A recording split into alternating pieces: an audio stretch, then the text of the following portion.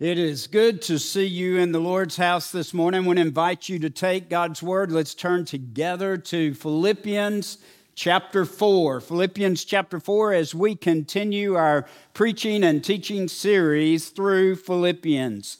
As you're turning there, let me just thank you for praying for Antioch Baptist and your pastor as I was with them in revival this past week. I want you to know that God was doing a great work in and through those precious believers. It was good to meet our brothers and sisters in Christ and see their love for Jesus and hear their worship and be a part of that and see God stirring their hearts. So I want to encourage you to continue to pray for Antioch Baptist and our friends and our family from Fife, Alabama, as we worship today and as they're gathering. As we continue our series in Philippians 4, we're going to begin to hear a pastor's heart from the Apostle Paul in a different light than we have heard it before. He urges these believers to stand firm in the Lord as they stand together with the same mindset that they have in Christ as the people of God. If you have your place in Scripture, I want to invite you to stand in honor of God's Word and the reading of it if you're able, and follow along beginning with verse 1, Philippians 4. I want to welcome those who are with us online, and we thank you for joining us today for worship. Verse 1, chapter 4, Philippians. Therefore, my beloved and longed for brethren, my joy and crown, stand fast in the Lord, beloved. You hear that pastor's heart, don't you? And then he gets down to meddling. I implore Euodia, and I implore Syntyche to be of the same mind in the Lord. And I urge you also, true companion, help these women who labored with me in the gospel, with Clement also and the rest of my fellow workers, whose names are in the book of life. They are family of God.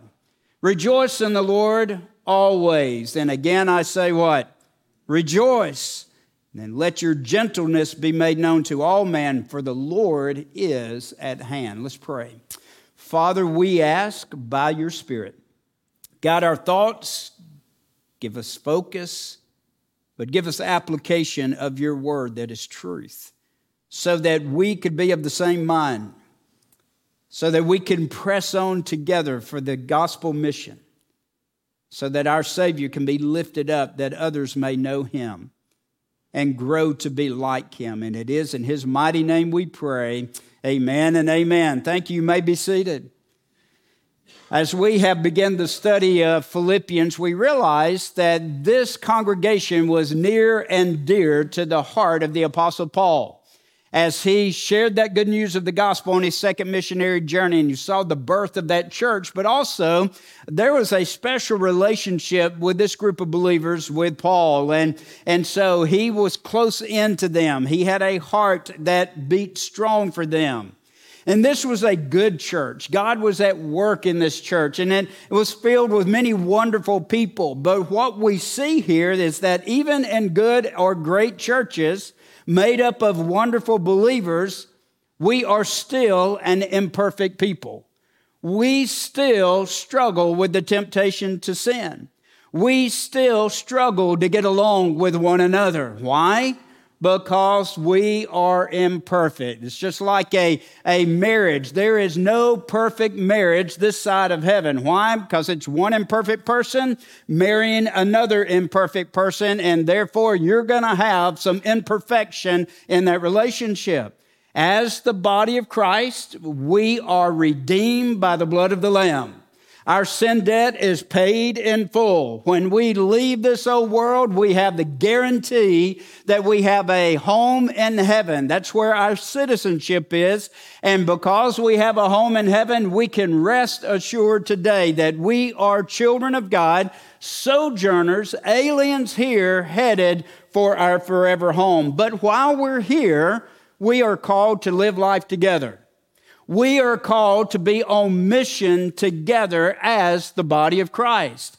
And it's this together thing we sometimes struggle with. It's the together thing that we might experience some differences of opinions, some conflict in relationship. And then Paul is looking at this congregation and spurring them on. I want you to come together and be of the same mind so that together we can go forward in the gospel mission. And I want us to hear the heart of a true pastor in Paul and his counsel to these good people that were being threatened by some internal conflict among believers. For our good, for their good, for the sake of the gospel mission, may we have ears to hear. Here's a statement that kind of summarizes where Paul is headed. We must stand together in the Lord if we hope to stand firm against the devil who is against us, stand firm in the world around us that is pagan, and if we hope to stand firm against the temptations of even our own flesh. We must stand together in the Lord if we hope to stand firm in the gospel mission. Our passage unveils two big truths. If you have your sermon notes, there's only two main points, and this is number one, and it's in verse 1. Christian unity is essential. So what Paul is talking about in this wonderful church filled with godly kind of people who love Jesus and are called to love one another, he's pointing out that unity inside the body is essential because of the gospel. And so in verse 1, look at it. It's a pastoral tone. There are 5 descriptive words of these believers at Philippi. My beloved, long for brethren, my joy and my crown. And then he ends it with beloved. Beloved and beloved, bookended them. Dearly affectionate terms that Paul uses. Paul is letting them know out of the gate, I love you. I really do. You're dear to my heart, because you know what he's getting ready to do? He's getting ready to meddle in their business. And with some strong exhortation, let them know what they need to get right. It's kind of like parents sometimes. Any of us parents in our parenting journey, have we ever looked at our kids and said before we got on to, you know I love you, right? I remember one whipping with a belt that I got one time, and I heard, you know I love you, and you know this is going to hurt me more than it's going to hurt you. I disagree with that side of it, but I never disagreed with the fact that Dad loved me or Mom loved me. I don't think these believers struggle with the concept that Paul really, really loved them. Verse 1 is a transitional verse. We ended with it last week. We're beginning with it this week because actually that word therefore, every time you see a therefore, you need to look and check out what it is there for. It's a connecting term. So it connects what he has just said with what he is about to say. And so in light of that, Paul says, especially in light of what I've just told you in verse 17 through 21, here's my exhortation, that you stand firm in the Lord. In other words, you persevere in the gospel mission. You stick with it. You endure. Don't give up. Stand firm in the Lord. It's an appeal to persevere in light of our heavenly citizenship. This world is not our home. In light of the glorious return of Jesus, that at any day he could return. So if he returns today, be where you're supposed to be, doing what you're supposed to do, the way that you're supposed to do it. Be found faithful in the gospel mission.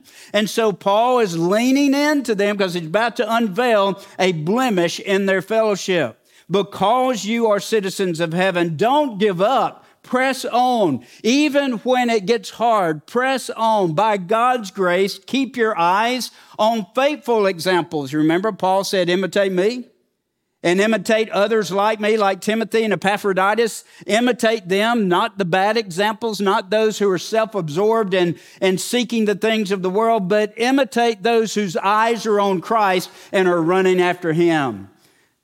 The word, the command stand firm is from the Greek word steko, and it's the main verb in verses 1 through 9 of chapter 4. It's the command. It has a military ring to it. Like soldiers on the front line of the battlefield, stand firm in the Lord. Don't give an inch. In our marriages that are in Christ, stand firm.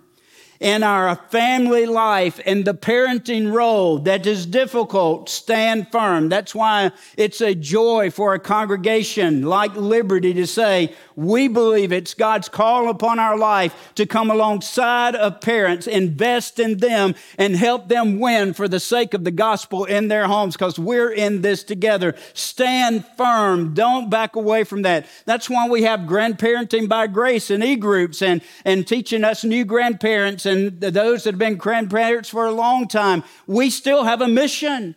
And that mission is to stand firm in the gospel mission as we pray for, as we instruct, and as we live by example the gospel in front of them. Stand firm in your own sanctification, your walk with Jesus, growing up to be like Him. Stand firm in your serve in the gospel mission. The time is short. Jesus could come at any moment. The world is in need of a Savior. The gospel mission that God has given us matters, so stand firm in it. Don't back up. Don't give way. And also, stand firm in your relationship with one another, dear brothers and sisters in Christ. How you treat one another, how you speak to one another, how you relate to one another matters for the sake of the gospel. Paul wants the Philippians to walk in the way that he's about to describe. He wants them to persevere in this work of unity that, by the way, is not natural. We don't drift into unity. We drift into adversity. To continue showing graciousness to one another. To continue to have the joy of the Lord as our strength and rejoice in the Lord always. To continue praying in order to battle against this thing called anxiety. And to continue thinking right thoughts. We'll get there next week. Paul doesn't simply tell these believers to stand firm in their own strength.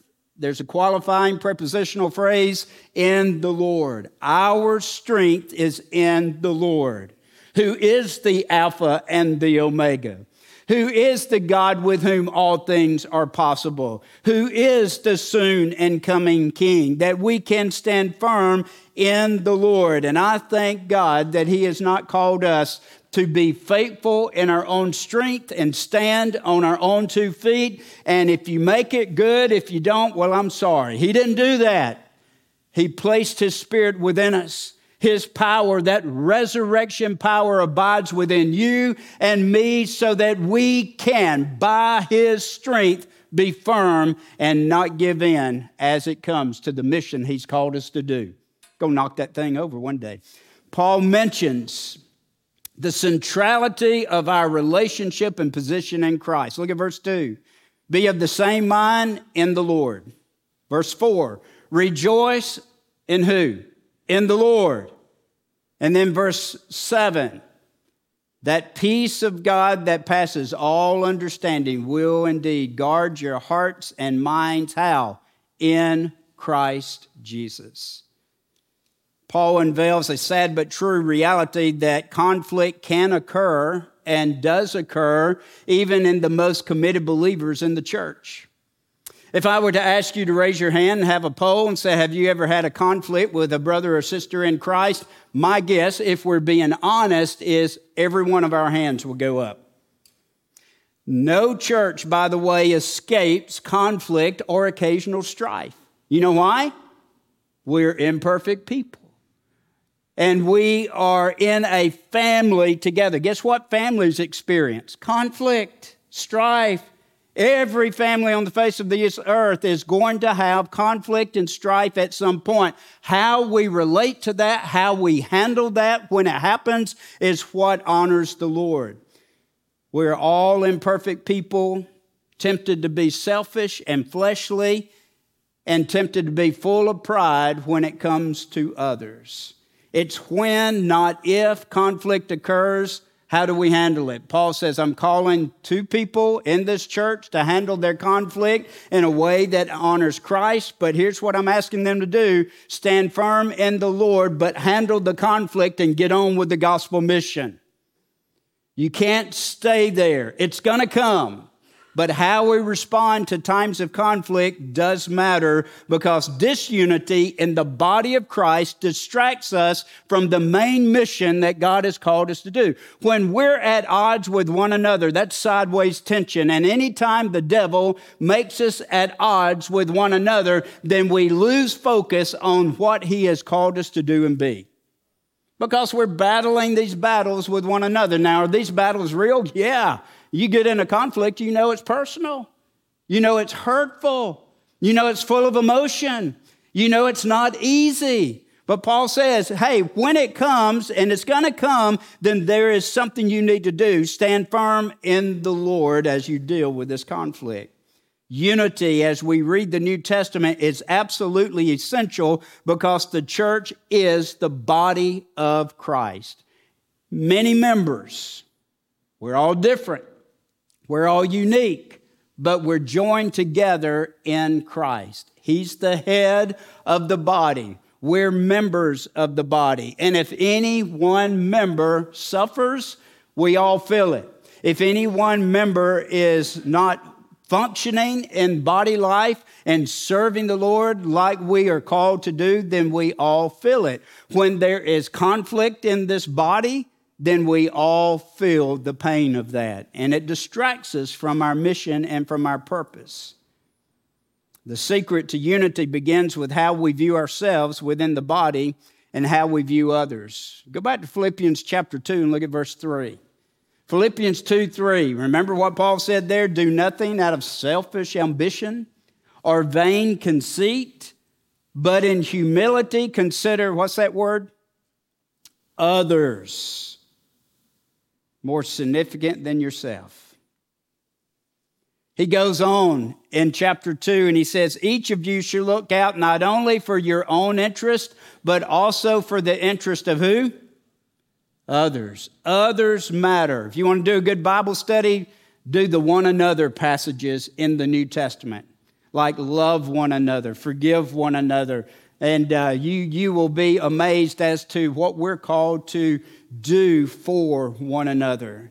Ephesians 4 and verse 1 and following, Paul says to those believers in Ephesus, I beseech you to walk worthy of the calling with which you were called, with all lowliness and gentleness, with long suffering, bearing with one another in love, endeavoring to keep the unity of the Spirit in the bond of peace. Unity in the body of Christ is essential for the mission that God's called us to be about. Unity is essential. Christian unity, and the reason it's essential, is built, number 2, on the gospel. Christian unity is built on the gospel. We all were sinners. Our sins separated us from a holy and a righteous God.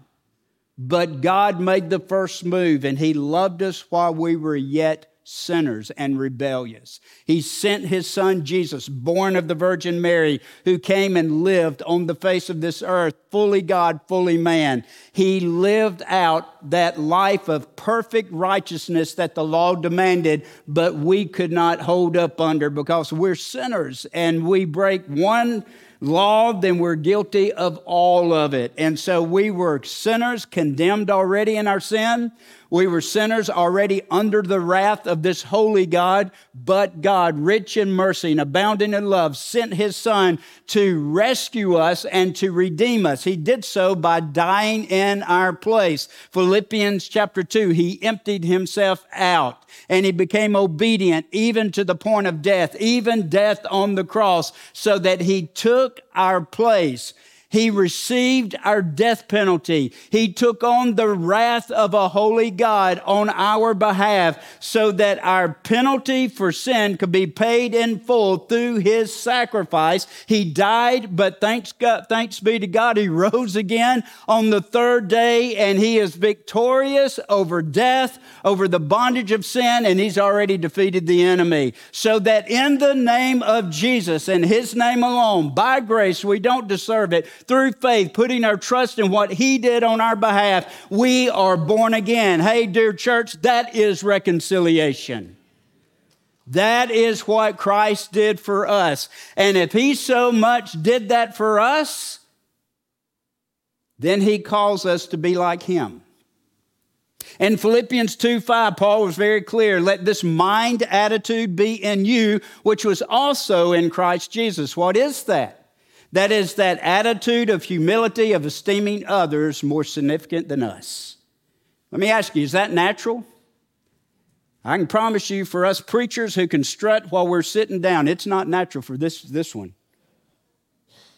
But it's by God's grace and the work of his Holy Spirit that we can stand firm in the Lord in that humility.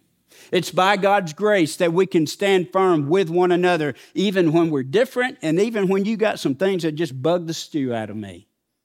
It means that even though our preferences may be different, what binds us together is the gospel of the Lord Jesus Christ. And even though we're unique and different and we have different thought process, God has made us the way we are so that we can be unique members in a body that is full of diversity, but our unity is in Christ and the mission that he called us to be about.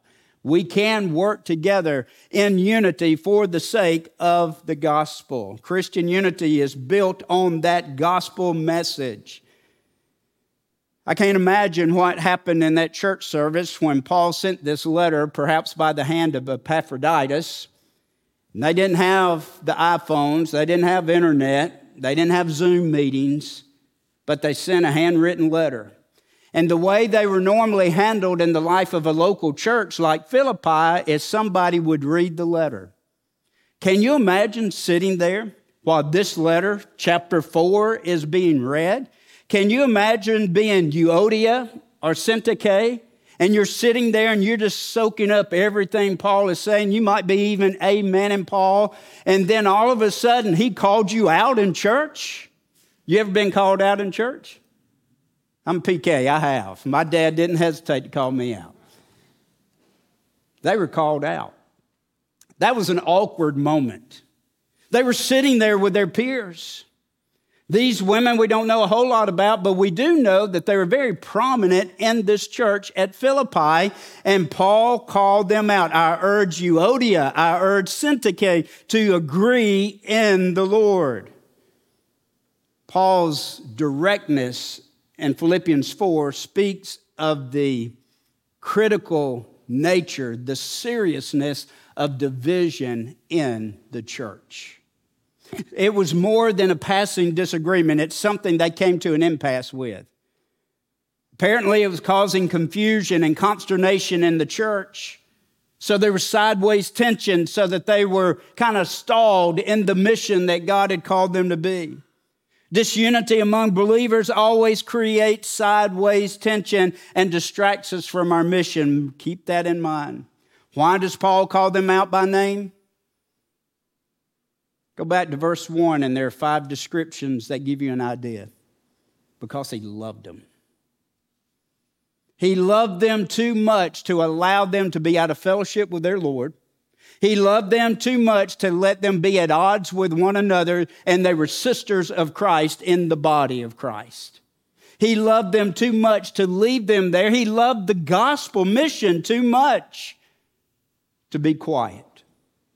So not much is known about these women, but we do know in studying the New Testament, like these 2 women in general played a prominent role in the early church. You go back to Acts chapter 16 and you realize real quick, women were a prominent role in this church beginning. It was women on the riverside that were meeting for a prayer meeting when Paul shows up.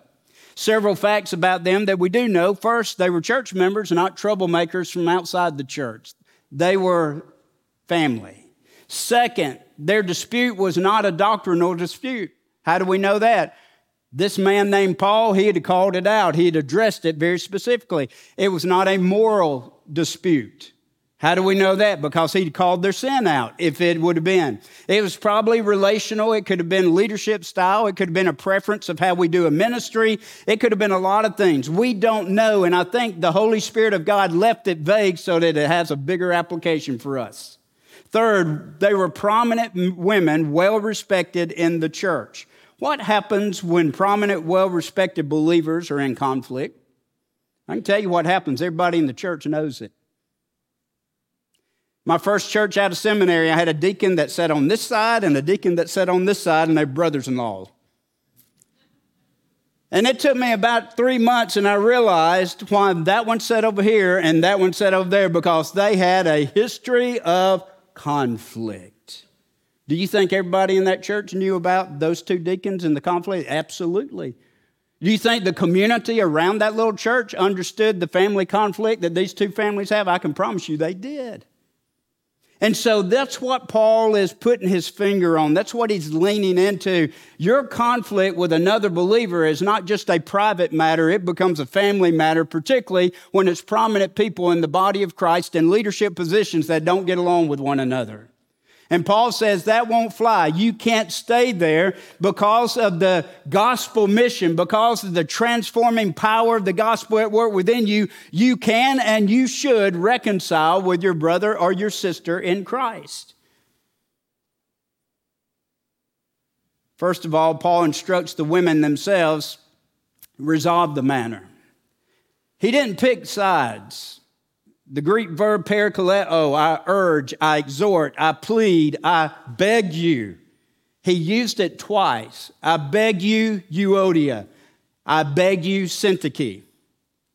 Resolve this conflict. It has to be resolved. He begged them. And so he didn't pick sides. He gave them equal responsibility. And by the way, when there is conflict, 10 out of 10 times it's not one-sided. We all have responsibility in conflict. And we like to say, well, that one started it or this one did that, and if they hadn't done that, I wouldn't have done that. And Paul is saying, hey, it doesn't matter how it got started. It matters where it is, and it matters where we're going. So we need to resolve this for the sake of the gospel. I implore you. Second, Paul calls for these ladies to be of the same mind, which literally means agree together. They're in conflict, and he said, hey, you need to agree together about what you can agree together and what can we agree together to say, think the same thing. Literally, that's what the Greek word is. Think the same way. What can they think the same way about? Jesus. What can they think the same way about? The gospel mission that they were called to do. They may have different strategy and different preferences about how they do what they do, but they're going to come together in the name of Jesus because that's where our unity is, in Christ. They're going to come together with the mission that God's called the church to be on, called making disciples and make disciples. That brings us together, the gospel mission. Sometimes we have disagreements and different ideas, and sometimes there's strength by different ideas coming together. But those different ideas had to come together for the sake of the gospel. These ladies were at an impasse.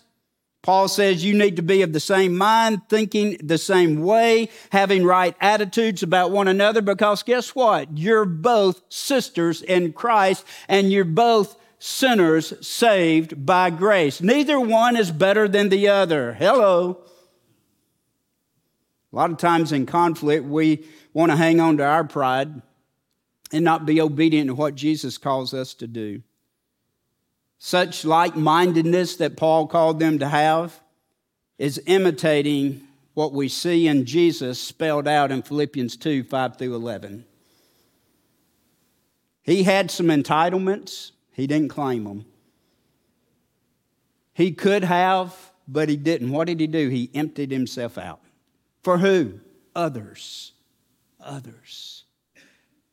Sometimes in conflict, it may sound like, well, you may have a point and you may have a valid point. You may be right there, but for the sake of the gospel, for the sake of the mission, for the sake of family unity, you need to love and to forgive. Paul specifies the sphere in the agreement. It's in the Lord, not in your ideas. It's in the Lord, not in your denomination. It's in the Lord that we can stand firm, and it's in the Lord that we can rejoice of what He's already done, is doing, and will do in our life. We need to understand this kind of agreement is not uniformity. We remain unique individuals. We may maintain our preferences. We may maintain our thoughts about how it needs to be done. but we don't stand firm on our preferences and our thoughts about how it needs to be done to the point of dividing a congregation. Paul calls for intervention. Look at verse 3. Paul alerts the whole church, public letter being read out loud, and he urges a true partner to help these women. Help these women. These women were women who were co-laborers, came along side by side with the apostle in the gospel mission.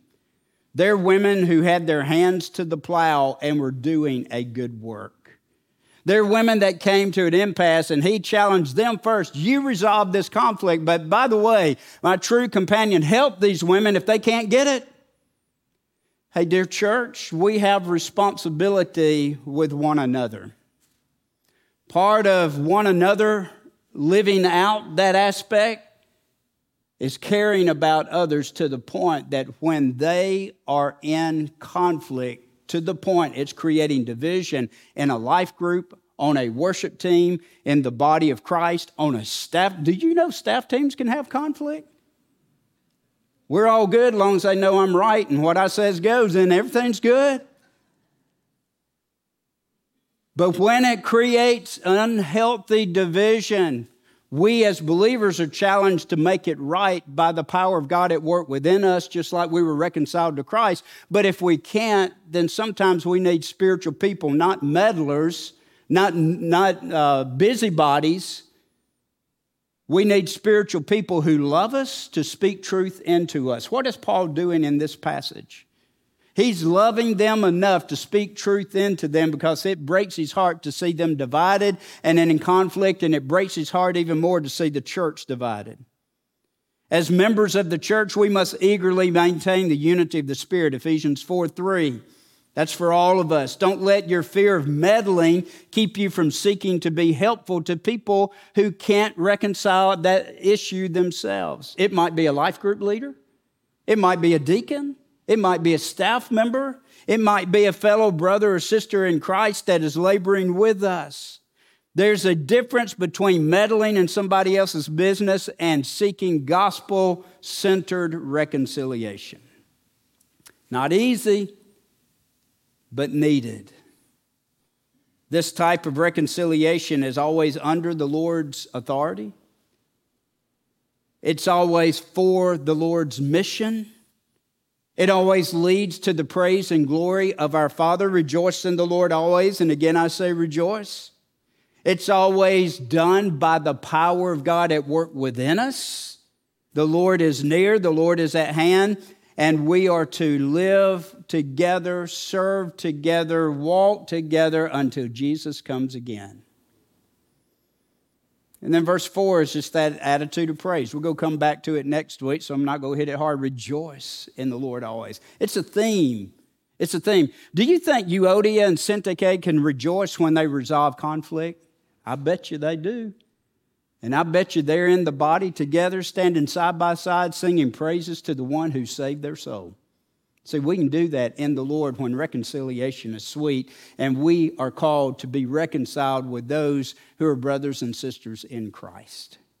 Then he said, let your gentleness, let your reasonableness be known to all, for the Lord is at hand. And we'll hit this more next week. The Lord is at hand could have two meanings. His coming is near, or he's present, his nearness. But either way, either one is true biblically, and either way, it stirs us to let our gentleness be known to one another. Stand firm, dear brother and sister, in the Lord. This honors our Savior. Conflict is real. It's coming.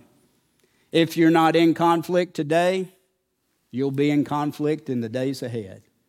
But when it happens, how will you respond? Let me point you back to Philippians chapter 2, verses 1 through 11. And let that mind be in you, which is also in Christ Jesus. Esteeming others, and for the sake, first and foremost, of the gospel that changed me, of my Savior, And secondly, for the sake of that person over there that I'm in conflict with, that he loved enough to give his life and shed his blood for and redeem them. For the sake of that dear child of God, I want to be together and bring honor to my Savior. By the power of the gospel, conflicts can be reconciled. And when they are, only one person is glorified, and his name is Jesus. We're not a perfect church, and we're not going to be this side of heaven. But when conflict happens, if we follow Paul's words, if we follow the example of our Savior, Christ can be glorified. And I can promise you, when that happens, the watching world in our community will take note that there's something different about imperfect people called Liberty Baptist Church. Let's pray together. Father, we pray that by your power and by your grace that you'd help us stand firm in you and in the power of your might. Father, we recognize it has to be that resurrection power at work within us to enable us. And Father, I thank you for your word, that part of the authenticity of your word is that it shows the blemishes of a sinful people, even children of God. And I thank you that you, Father, inspired the Apostle Paul to include this conflict in this letter to a good church filled with wonderful, godly people, to give us a warning and a reminder that conflict is inevitable, but being reconciled to a brother or sister is commanded. And it is commanded for the sake of the gospel. And only by your power, but by your power that is at work in us, we can yield to the authority of Jesus. And we can love a brother or a sister who has hurt us. We can forgive them instead of harboring bitterness and resentment and envy and jealousy. And we can experience that peace that passes all understanding, that will guard our heart and mind in Christ Jesus as we walk in obedience. But Father, more than anything else, this brings your name glory when we respond like our Savior. So Father, I don't know where the relationships are with every member of Liberty Baptist Church, but you do. So Father, I pray that you'll help us on our Live It Out this week, that we will pray and ask you if there is a relationship that is in disrepair, a relationship where there's tension, where there's strife, where there's conflict, that we'll pray about it first, that we'll seek our life to be rid of all sin that we're aware of, and that we'll be in tune with your Holy Spirit and move toward them in love and grace. And Father, that there will be reconciliation for your glory. Father, this is the body of Christ. And this is a value that is different than the world. So let us hold on to this gospel value called reconciliation and strive together in unity for the sake of the gospel. In Jesus' name, amen.